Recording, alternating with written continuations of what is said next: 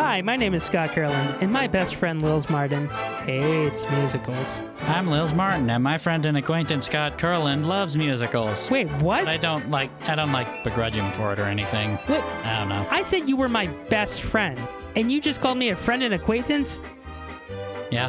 I was working really, really hard on creating this podcast for you where I show you great movie musicals and bad movie musicals because I love you, but you want to be a dick.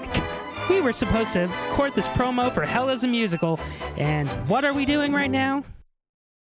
Sounds like we're recording the promo right now.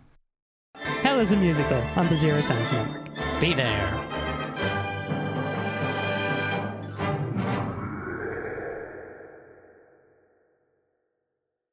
We hold these truths to be self-evident that all Nicolas Cages are not created equal. This month, July, is Stars and Gripes, and our subject, we honored Brendan Fraser last year, and this year we are going to town on Nicolas Cage. We're talking about Moonstruck, so you know what that means. It's in the basket. Woo! The writer's bagel basket. What are you doing? I'm telling you life. Stop it. No. Why are you marrying Johnny? He's a fool. Because I have no luck. He made me look the wrong way, and I cut off my hand. He could make you look the wrong way. You could lose your whole head. I'm looking where I have to become a bride. A bride without a head. A wolf without a foot. Tear me apart, Lisa! Snap out of it.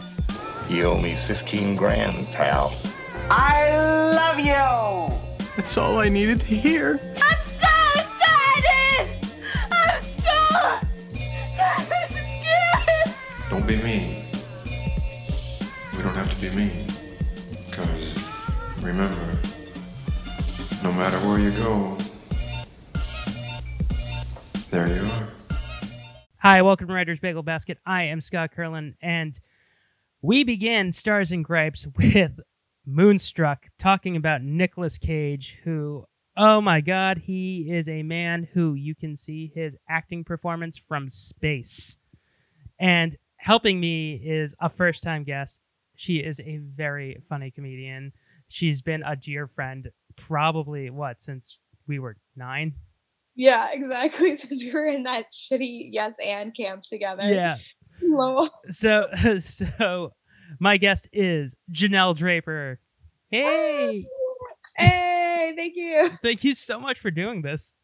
This is so much fun. I'm already having a ball just catching up. And it's been a minute.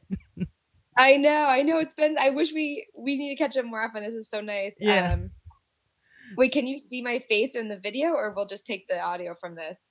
Yeah, it's just the audio. Okay, just making sure that I haven't had a haircut in a very long time. I am not doing video podcasting. Looking good. You got a nice flow going there. I got Farrah hair. I got like my wife the other day, she's like, "Oh, it's so fluffy." I was like, "Thank you." Thanks. So you picked Moonstruck. I gave you a list of Nicolas Cage movies, and you picked Moonstruck, which wasn't even on the list. And I was like, "Oh yeah, he's in that movie." Yeah, it's such a good one. I recently have watched it at least 5 times because I was in a play, Scott, as we're talking about our acting careers here in New York. My first play since the one I've done with you, the Red Ruby of Calcutta. Yeah, I wrote a child's noir movie, our play in high school that you played my daughter. Oh, I did? See, I don't even remember. So I got bumped up to 3rd or 4th lead as the voiceover of the main guy. Okay, I don't even remember the plot or anything. I just remember. I do because I was head writer. We don't need to talk about it. It was bad. Okay, but anyway, so I hadn't been in a play in so long, and I had to. My friend, who's a comedian, his cousin wrote this play called Funeral, and it's based on their grandmother's life that happened.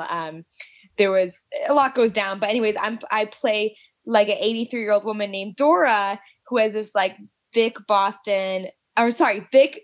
Brooklyn accent. It's very Italian. So I was trying to channel Olympia Dukakis and everything, and then I remembered how much I loved that movie. And the acting is just incredible. And Cher is incredible. Nicolas Cage, incredible. Yeah, I love it. I'm not a huge fan of Moonstruck. Oh, well then what the heck? Why are we doing? Because I talk about movies that people like, and I also talk about movies that I don't. Like, okay. But it's not that I don't like it. It's just this came out the same year as Broadcast News, which is like one of my favorite films of all time. Great. And Cher beat Holly Hunter. And Nicolas Cage, who is the only person who I thought should have been nominated besides Olympia Dukakis, did not even get nominated. Right, he didn't. They nominated Michael Douglas instead, and Michael Douglas won for Wall Street. Broadcast News. Oh wow. Okay, yeah, this was a classic. Yeah, so I understood. All of my friends love Moonstruck. I'm like, it's good. Does your wife like it? No. I feel like I'm with a traitor right now. I'm sorry. It was actually her first time watching it. Really? And she said no. Well, she remembers the poster. Like, I always got Moonstruck confused. Because growing up, I was like, oh yeah, I love Moonstruck. I always got it confused with Witches of Eastwick because it came out the same year. And Cher is, I'm about to do another visual on this podcast. Cher's doing the same pose that she does in Witches of Eastwick, where she's like, ah! Yeah, it's her like signature jaw dropping sort of. That is pretty trippy key art with like the moon and the dark backdrop. But if like I may do a side by side when we release this. I may do a side by side with the image of her from Moonstruck and the image of her from Witches of Eastwick. I'm looking it up now. That's awesome. Yeah. Also, yeah. So I mean, watching it again, like I didn't hate it as much. Like the first time I saw it was, I told you, like in 2000. Yeah, but before. Yeah. Yeah. It's okay. It is a marker of time for a lot of people.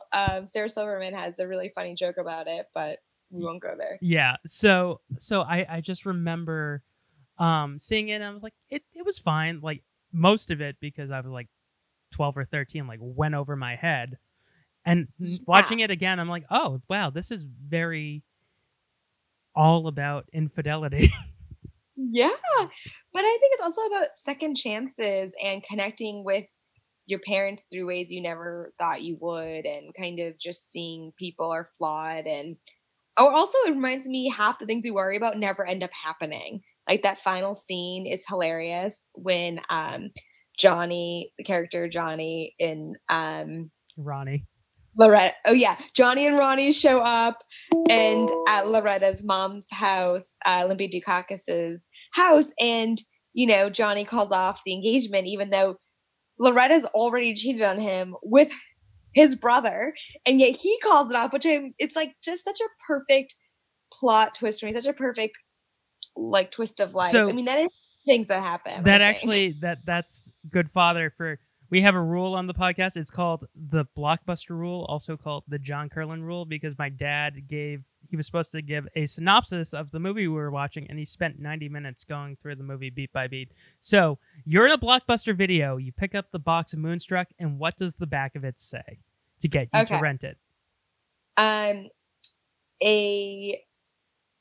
dramatic and alluring, quite magical romantic comedy centered around three characters, I guess, or I'm not very good. It can be sarcastic. When Lils Martin's on, she always makes it like hysterical. So okay, centered around kind of a sad bookkeeper who has lots of gray-haired roots, but and this is not concise. This is a long book cover. So her husband dies after 2 years, gets hit by a car. Just a paragraph. You're going into dad territory here. Yeah, I guess I'd call it a ridiculous romantic comedy. Where the moon makes you horny. Yes, the moon makes you horny. The moon depicts the mood and what you should do with your life and makes you risk it all for a chance with a man with one hand. See, that right there. Perfect. And people who rented this also rented Witches of Eastwick. And Probably. mermaids. Well, I need to go see Witches of Eastwick because I haven't seen that. You've never so. seen Witches of Eastwick? Scott, you absolutely need to get me a list, or I'm sure you have it on your site of like. Okay, so I'm gonna have you back on for the Halloween episode, and we'll do Witches of Eastwick. Love it. I'm terrible at seeing the things I'm supposed to see, knowing the things when it comes to like pop culture and cult classics. I'm really behind. So, getting off track of Moonstruck, Witches of Eastwick, Jack Nicholson plays the devil, who infiltrates this coven of witches, who are sisters, played by the lead sister is Cher. Love it. The middle sister is Susan Sarandon, and the youngest one is Michelle Pfeiffer. And That's a sexy trio. And he bangs all of them. What? Shut up. Yep. Does that mean what is that called? Not Eskimo Brothers. That's something else, I guess. I guess it. In the family? I don't know. I don't know what that is called either. I don't know. But he's the devil, and they find out too late. The key art looks ridiculous. I'm looking up Witches of Eastwick. Oh yeah, you'll be back. That sounds good. So this movie, this is my second Cher movie in under a week, because on my other podcast, How Was the Musical, for August, we're doing Burlesque. Ooh. And this episode I might be doing a ton of Cher impressions. Like, because really? Yeah, like, because in the Burlesque one I was like, hey, it's me, Cher, oh my god. Like, and this 80s Cher is different than old Cher now. Have you noticed that? Because she's like, snap out of it. Like, snap out of it. Do you believe in life after love? I was shocked that she didn't write a song for this movie. We know that for a fact. She would have been nominated for an Oscar, and she would have won, because the movie that won that year was Time of Your Life from Dirty Dancing. Oh, wow. It was a bad year. I wish I had your brain for this kind of thing. You're like an encyclopedia. Oh, I did a ton of research before. Yeah. I did it. So this movie came out. It was written by John Patrick Shanley, who is a playwright, and this movie feels like a play. I think that's my problem with the movie. If you don't like that it feels like a play, it totally is a play. It's a very simplistic plot. It's like, how many acts are in it? It's a 3-act structure. It's a basic 3-act structure, because the first act is Johnny proposes and then he leaves. The second act, she finds Ronnie, and the third act is Johnny comes home. Very simple. I think what does it for me is the dialogue, the love with the family, the fact she's at home, she's like, Ma, you drunk? She's like, no, are you drunk? No, I'm hungover. And then, do you love him? I love him, something awful. Oh, that's a too bad, Loretta. Like, I just love the very heartwarming, endearing pessimism.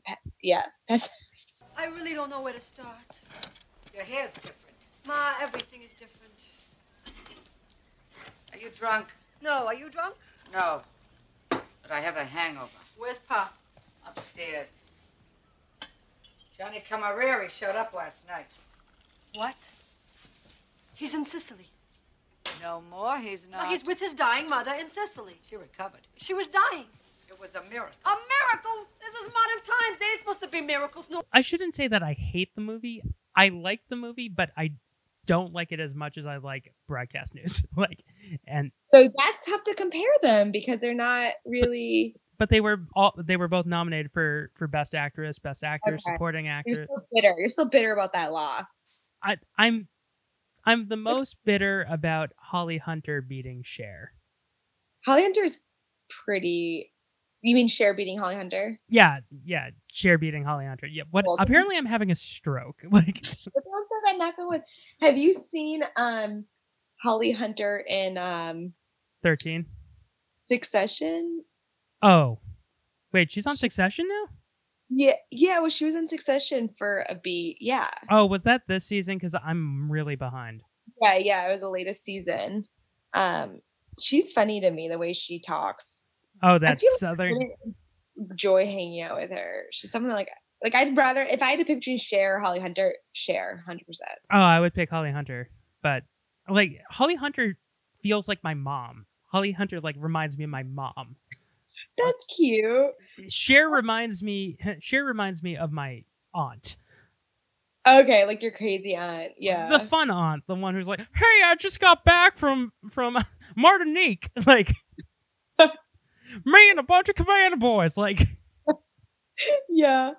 Yeah, she's pretty loose and wild. But in this one, she's so reserved. Like, yeah, she's busy working, taking care of the men in her life. I love like how pathetic Johnny is when she makes him get on his knee to propose. yeah, That was fun. Danny Aiello. I love Danny Aiello, who he just died like 2 months ago. Yeah, he was old. That's sad. It was like when Brian Dennehy died 2 weeks ago. Everyone's like, "Oh my god, did he die of corona?" No, he was 88. Like he died of life. Yeah. That's funny. I'm not funny. But Danny Aiello in this movie, he looks like a guy who I think that speech he gives about Adam and Eve in the rib sums him up. Like, I'm a God-fearing man, but also I love my mommy. Yeah, it's so pathetic how much he loves his mommy. But then again, Cher's living with her mom and she loves her mommy, you know, so maybe it's a bit hypocritical.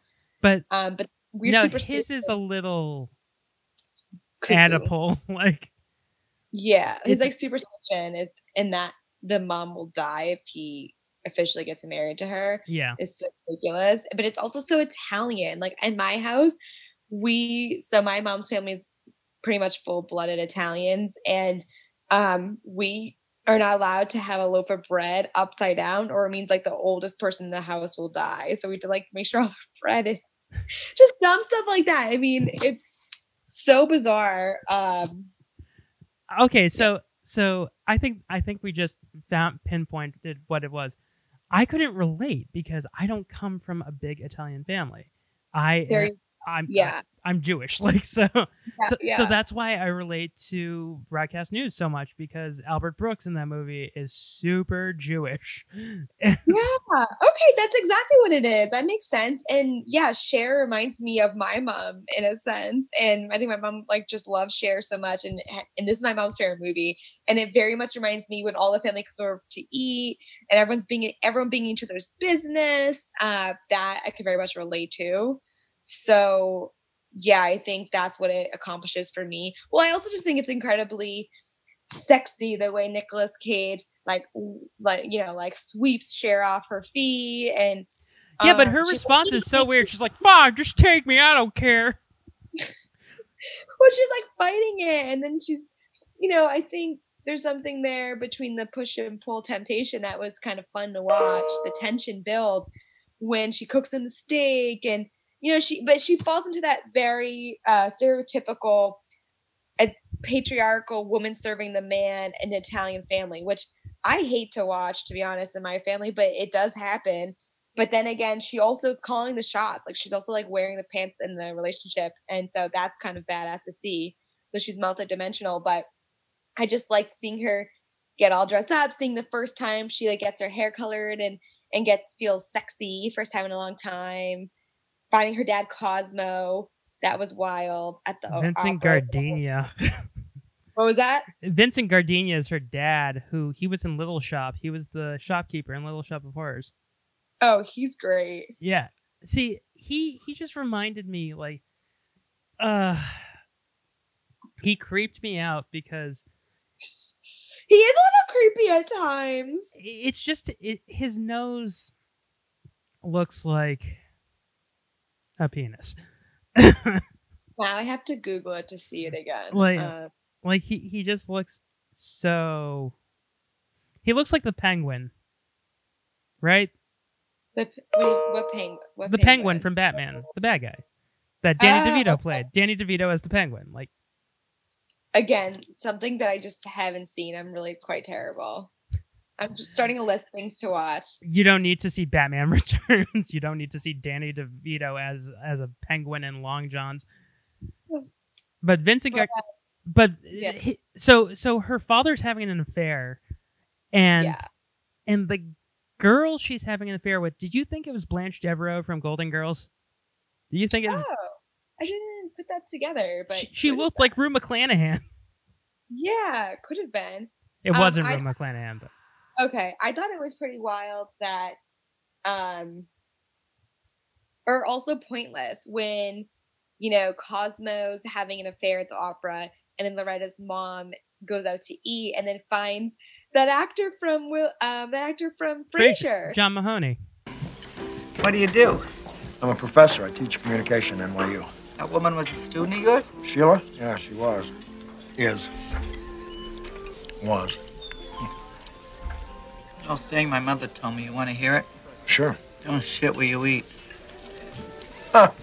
Okay, I'll remember that. John Mahoney, that was fun to see his face pop up there. This movie is how he got Frasier. Really? Yeah. It was such a good scene, though. So that's what I wanted. I kind of wanted the entire movie to be like her pseudo date with John Mahoney. Like, I would have loved for the entire movie to be Olympia Dukakis and John Mahoney. And he's like every second act, like a different student would come in and just throw water in his face and be like, "You're perfect." Just randomly like that to Yeah. see if. Well, that would have been more interesting than the Cosmo storyline. It would have been cool to see if she were to explore John Mahoney's character's love. If she was gonna explore John Mahoney. Well, yeah, because when they get up to the house, that was weird. He's like, he's a plumber, right? Or Yeah. he's like, he must have a lot of money. Because he kept selling people on copper. Yeah, he rips people off. That was just so funny to me. And like the grandfather with all the dogs. It's interesting. Okay, so the grandfather is my favorite character. He's great. I love the grandfather and him and his dogs. But I love when he walks in on Olympia Dukakis and John Mahoney, and he's just like, Yeah, he's judging so fast. When really his son is the one who's fooling around. I was very creeped out by Cosmo's girl on the side, who is in the opera house when she's powdering her chest. Yeah. I was like, okay, you're weird.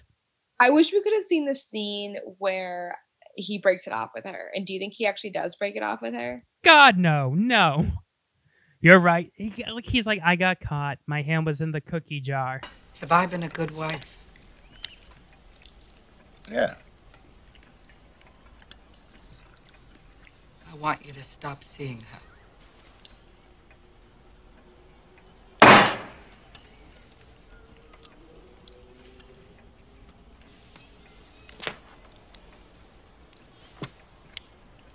Okay.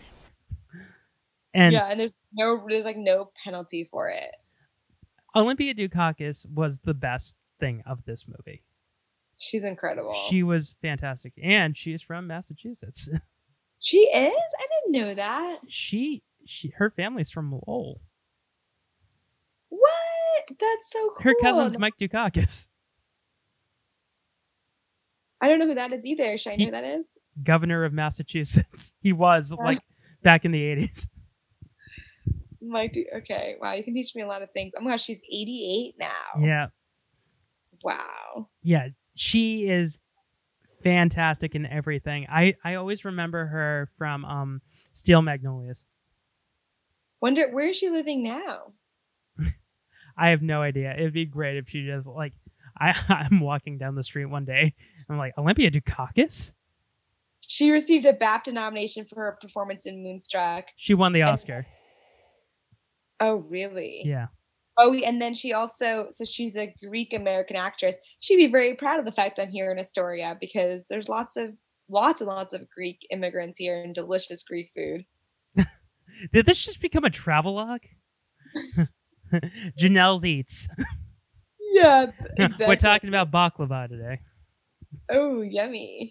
So yeah, we haven't even talked about the man himself, Nick Cage, who was he was 31 years younger than Danny Aiello and almost 20 years younger than Cher. Really? Yeah. Well, Cher movie. At this time, Cher was dating Tom Cruise. So really? So how old was he in filming Moonstruck? So she was age appropriate. So she was almost 40. So he was in his mid-20s. What? I wonder why he looks so smoking. Yeah. He looks like David Schwimmer in this movie. Oh, I never thought about Like, that. like when he's in the opera and his hair's slicked back. Yes. Like yes. he's got the sad Schwimmer eyebrows. Yeah. What's David Schwimmer been up to? I guess I digress. The Schwims. The Schwims. But as I was saying, Nicolas Cage, his performance could be seen from space in this movie. And True. The fact that he hates Danny Aiello because Danny Aiello distracted him while he was making bread.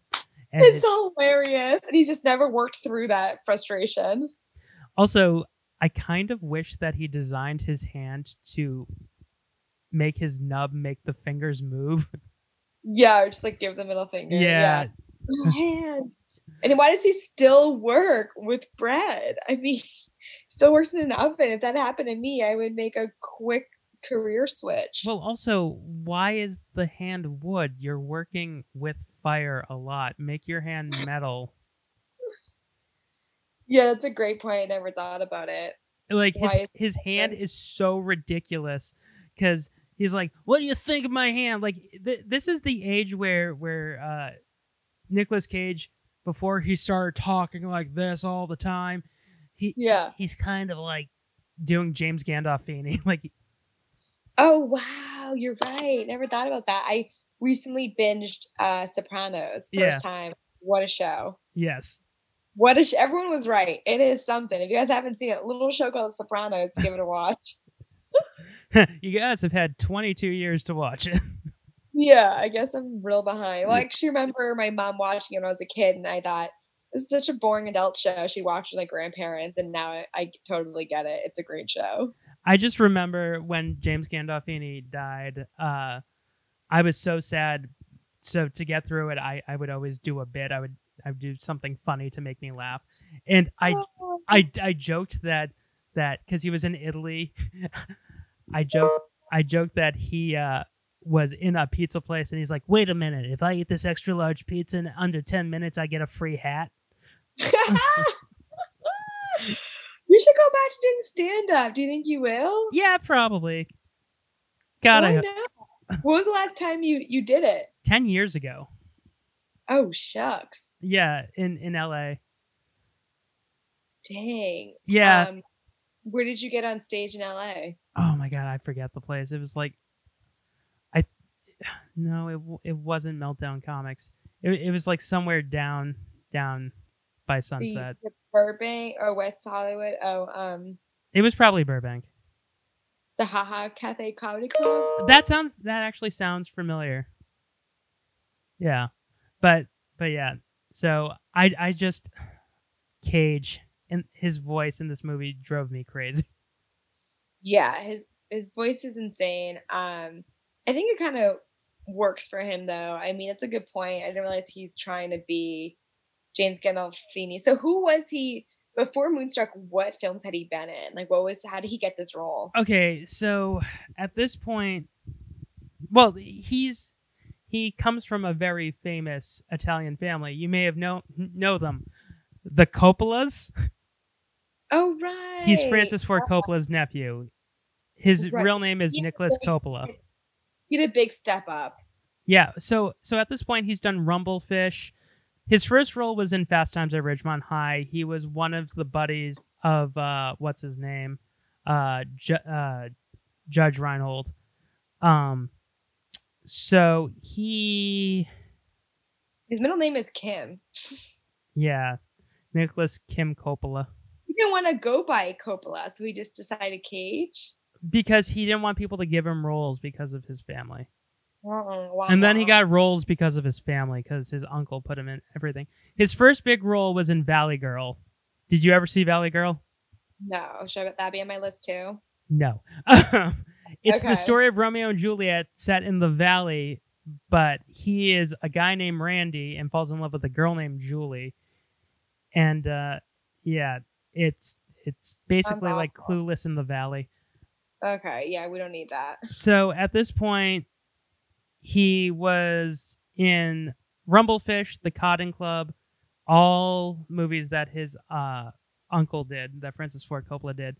Then Peggy Sue Got Married was his big break, like dramatic wise, and that was another movie where he's talking kind of like Giovanni Ribisi. And then before Moonstruck came out the same year as Raising Arizona,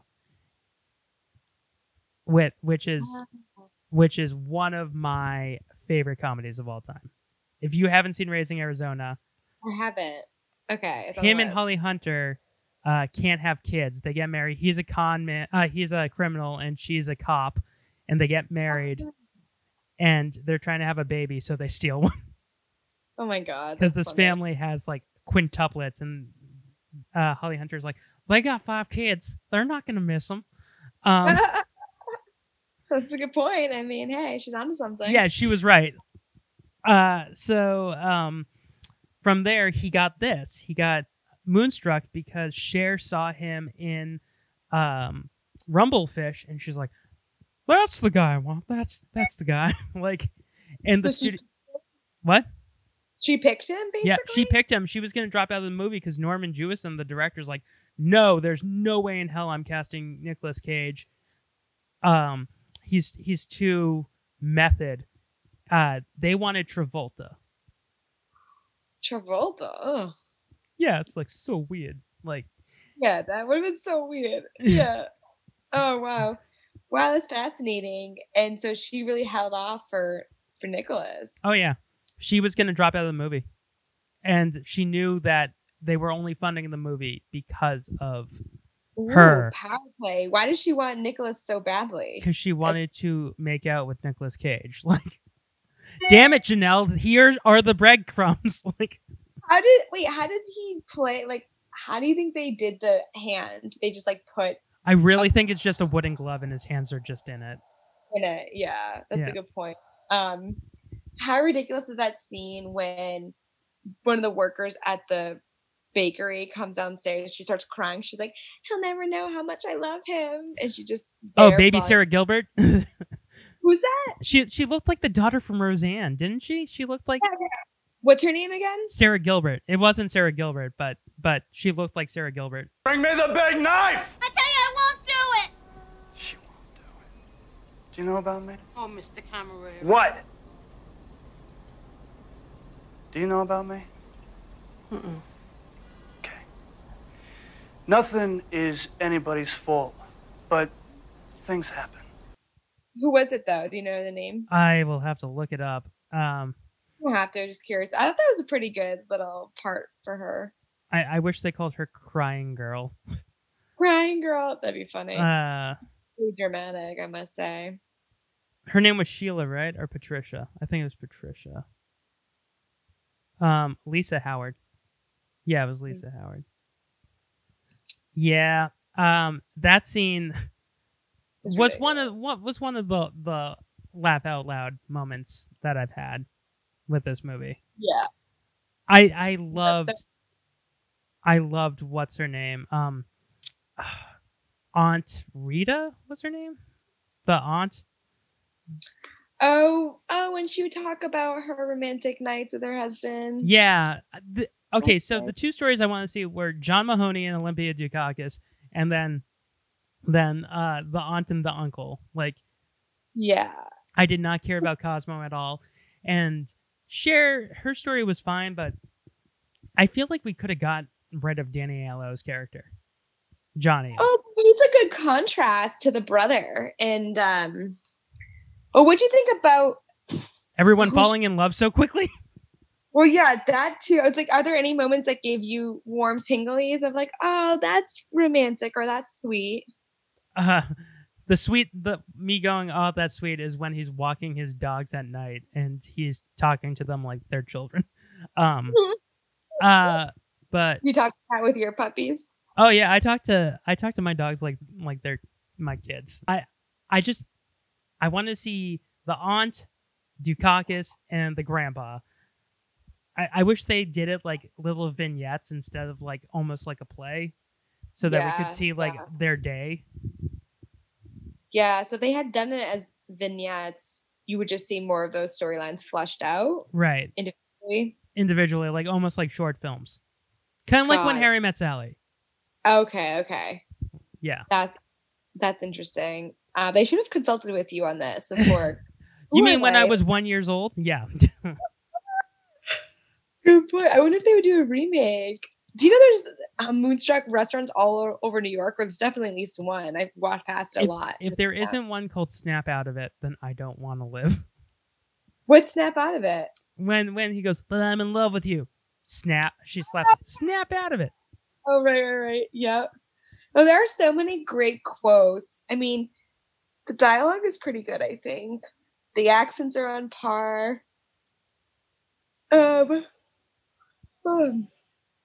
Yeah, I get where you're coming from, but it's so, there's certain things that were so weird with Nicolas Cage, like how fast he falls in love, considering both of them. That is fast. That is really fast. It's like, will you marry me? It's like, come on. Also, I did love how Cher being old at this point, like in the movie, like when they're like, oh, you have gray hair. I didn't believe that she was actually gray. Like it looked like when kids are like doing a play and they put like flour in their hair. Yeah. Well, right now it's really in and hip for people to have dye their hair gray anyway, which is so strange. But yeah, she's funny when it starts off and she's collecting the money, or she's getting the mustard or ketchup off of her boss's tie. Yeah. And then she's kind of so over the flowers and she just has like 3 jobs. I think her aunt and uncle totally overreact when they thought that she stole the money. It's like this fact she's forgot to bring it. They're like, oh my God, thank you. Oh, they thought she stole it? I thought they thought she lost it. I took it as they were worried. Like they were worried about her. Like what's going on with her? Where's her money? She's acting strange these days. And that's something that Italian families would totally do, is like kind of just talk and assume, like busybody is sort of. That was funny to me, but also felt kind of exaggerated. I do love the fact that Vincent Gardenia, Cosmo, who created this whole shill for, like, he has this monologue memorized. Like, it's almost like his Pulp Fiction speech, his, like, Ezekiel 25:37. Like, what you have here is you have pipes and they're rusted. You have bronze pipes. Yeah. We can move it to regular metal, but, you know, I'll be back here in a year. Now, copper. Yeah. So true. And then the young couple, you know, the wife is questioning because women are smarter, and the man's like, I don't know, sweetie, we should listen to him. Honey, man speaking now. Yes, exactly. That is frustrating, and that is very true. But I think the fact that it's romantic, it's at night, it's in New York. I'm still trying to sell you on it. I'm like, come on, it's good. It's not bad. It's good. I don't think it's amazing. I mean, it grossed like $80 million. Yes, it's a lot of money. I mean, see, I like movies about, like, for rom-coms. I'm more of a Nora Ephron type of guy. Oh yeah, I remember that one. Sleepless in Seattle, You've Got Mail. Like, I'm Nora Ephron through and through. She wrote When Harry Met Sally, so. Okay, so that's more your cup of tea. Yeah. This did just feel a little too unrealistic for you, how quickly everyone's falling in love. But I think that's the whole point of the magical illusion of it. It's the moon. It's kind of I think it comes down to the fact that, you know, if you decide to be happy, you can be happy. And if you decide you want to be in love, you could just settle and be in love. And it's that love at first sight thing. I just wanted the moon to be more of a villain. Like, I wanted the moon to be a character of itself and be like, ha ha, I'm making all of these people horny and they can't do a thing about it. That would have been awesome. Oh, man. I just wanted the moon to be like a major villain, to be like, you're married to her, but you're gonna sleep with the girl with the powder. Yeah. Like, just start creating chaos. Yeah, kind of living in the repercussions of what the movie is doing. I want a moon voiced by John Lovitz. Like, you just see the moon. Oh, John Lovitz. That's a throwback name I haven't heard in a while. Well, he would have been huge in 1988 because he would have been on SNL at this point. So, like, right. so you just, because they keep cutting away. I don't know why I'm pointing so much because people aren't going to see. But they cut to a shot of the moon for like a good minute in this movie. Like, there's just a shot of the moon while everyone is like horning out. And what do you think about that shot, by the way, of the moon? Yeah, and I just would love to have like a voiceover of John Lovitz being like, "Yeah, that's right." Oh, that's a good idea. You do my bidding. I wish they had Consulted with You. Who created this one? What's his name again? The guy? John Lovitz? No. The writer of John Patrick Shanley. What else had he done? John Patrick Shanley. So have you seen Joe versus the Volcano? No, should I? Not really. It was the first Tom Hanks and Meg Ryan movie that they ever did together. He did Doubt. This is a very different movie than Doubt. Doubt, okay. That's the one with Meryl Streep and Philip Seymour Hoffman as the priest. Haven't seen that one. I don't need to even say anything else. She's a nun. He is He won 4 Tony Awards for that one. Yeah, but he's a playwright, so like he's more about like realism. When you're making a movie, it needs to be way more ridiculous. Yeah, that's a good point. I find it hysterical that Cher in this movie, she's the main character, but to me the main character feels more like Olympia Dukakis, and Cher kind of feels second fiddle. I think Cher's a reflection of Olympia Dukakis, or kind of a younger version of her, where if Olympia could go back in time. Well, actually, no, she did marry someone she loved, and she got hurt from him. And she's saying to Cher's character, you know, it's better if you just like him, don't love him. Which shows like be the one with the power, like have the power in your side of the relationship. It's kind of funny. For women that are just always serving and catering to the men, she's basically like, make sure you're in the power seat here. Don't fall for someone you love. I think she wants Cher to be with someone who loves her, but she just likes him, which feels like a sad way to live a life. Like, I'd rather be fucked over and love someone than be settling with some mama's boy. Yeah. You too, right? Yeah. I mean, I guess I would let Nicolas Cage carry me in his arms and throw me on the bed as I'm saying, no. No, I'm unprepared, totally unprepared. Eat me like a wolf, though. Like, yeah, it's pretty funny. I wonder, I can see how actors fall in love in these movies. If she's fighting hard for this guy, I wonder if they had any real tension, Nicolas Cage and Cher. I think he dated her. I'm not sure. Look this up. Do they end up, do you think when they're filming, they like practice making out and stuff, so it seems I know that one thing that people were creeped out about with Tim Allen was that he always his co-stars Kirstie Alley hated it because he always was like, I'm a very bad kisser, can we practice kissing? And she's like, no, but like all the other actresses he's done movies with were like, okay. Who did that? Tim Allen. With who? The woman he played with For Richer or Poorer, Kirstie Alley. The Amish one when they're you know, undercover. Oh, gotcha. Yeah, she's like, no. Oh, whatever happened to Kirstie Alley? Nothing good. Scientology. Really? Oh yeah. Way deep. Bummer. How come they don't see through this? I have no idea. So yeah, as we get to the end of this movie, is there any takeaways for you of like the hamminess that is Nicolas Cage's love story with Cher? Like, besides the fact it's too soon. Like, everything takes place in under 2 days. Wow.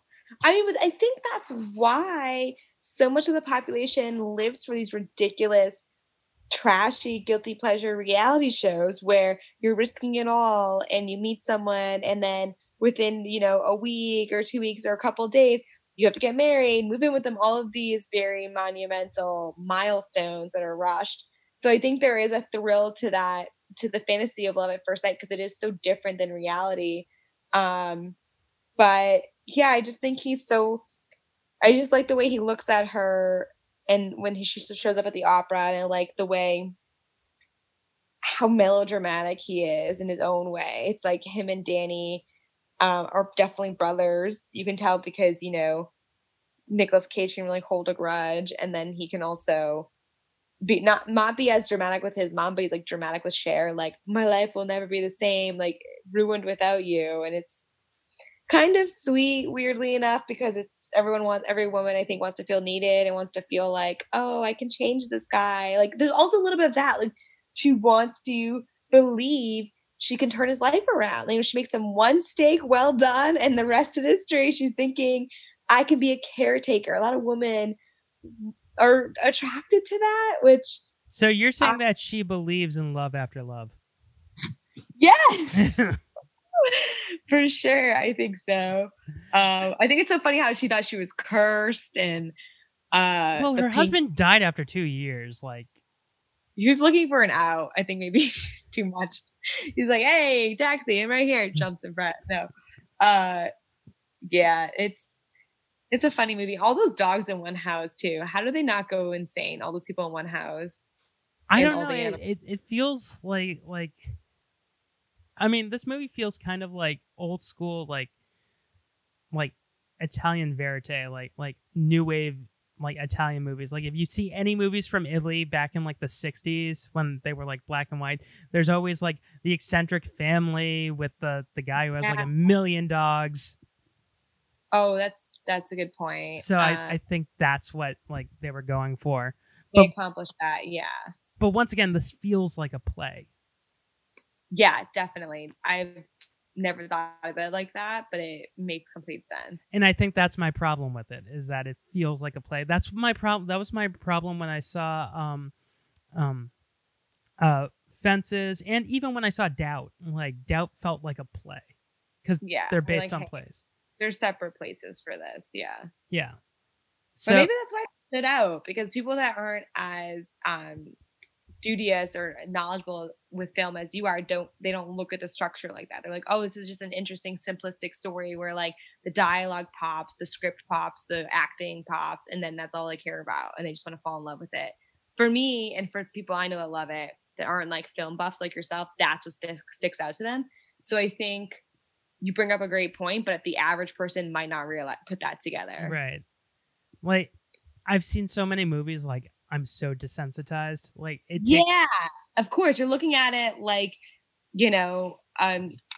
grad student, like the smartest of, the smartest film buff I know. So that's the way you're looking at it. Yeah. And most people are like, oh, it's a cute, simple story about family and love and taking a chance. And I'm like a doctor who has seen so many gunshot wounds that like when someone sees a car accident and they're like traumatized, like a doctor is like just standing there eating a sandwich, like, hold on, let me finish, I'll be right there. Like yeah, exactly. You're like, give me 5, give me a smoke break. Yeah, just give me 5 minutes. Like I'm just so desensitized by movies at this point. Like you've seen it all for sure. Yeah. What's your favorite movie? Hands down is Broadcast News? No. We did it on the podcast back in June. My favorite movie of all time is The Sting. And that's The Sting? Yeah, it's about con men. That's going on my list, The Sting. Yeah, we did that for my birthday month. How many bagels would you give it? You have a baker's dozen of bagels in your bagel basket. How many bagels are left? I'm gonna be controversial and give it the whole dozen. I did that for The Sting. I actually took some of the ones that they didn't use that people threw out, and I put them in my basket. Really? Yeah. Oh, good. Resourceful. Yeah. You're recycling. So I'll give this 9 out of 13. Okay. Like that's pretty good. Yeah. It's just, I know this movie's not for me. This movie isn't for me. Like I want a rom-com. I'll take Billy Crystal and Meg Ryan. I would even take Cher and Jack Nicholson as the devil. It's just something about Nicolas Cage. I think if Nicolas Cage wasn't the guy, something weird. Like it more interesting. I love Nicolas Cage, but he's so weird, man. He's so weird. He is weird. So I think people either love him or hate him. I think he's a genius because to do that many movies back to back, you either have to be insane or really smart. That's true. He's like a workhorse, I feel like. Well, now he is because he has to make money to pay off the IRS. But really? What does he owe the IRS? Oh, he owes them like $50 million.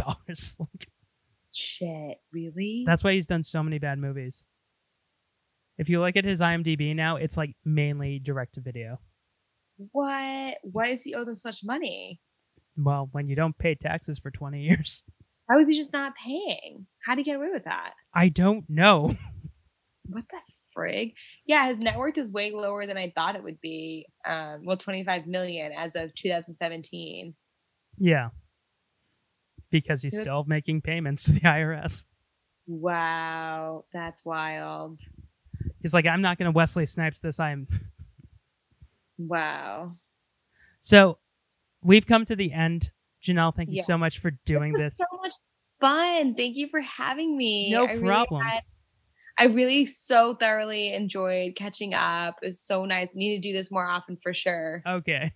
You got it. I'm saying it in October, you're doing Witches of Eastwick. Yes, I'm excited. I'll do my homework. I'll watch it. Probably watch it with my mom. She's probably like, "Oh, I know that movie." It's directed by the guy who made Mad Max. Oh, nice. Okay, cool. I'm excited. Yeah, he directed all of the Mad Max movies, made Witches of Eastwick, and then he made Happy Feet. Wow. All right, cool. I'm in for a treat. Yep. Well, thanks for having me. Thank you for doing this. Is there anything you want to promote? Twitter, Instagram? Great question. I guess I'll say my podcast with my sister will be coming out soon, which I know I told you a little bit about, Scott, and it's called Lips Don't Lie, and more info to come. We're currently working on it, so we're excited. And you can follow me on Instagram at Janelle Jokes and on Twitter at Janelle Jokes, and I'll be posting more like random one-off Zoom shows and stuff on there too. So awesome. Yeah. And you can find us on Instagram at WRTRBAGLBSKT for Twitter, and then Writer's Bagel Basket on Instagram. And until next time, I'm Scott Curlin. Janelle, thanks for doing this. Thanks for having me. Bye.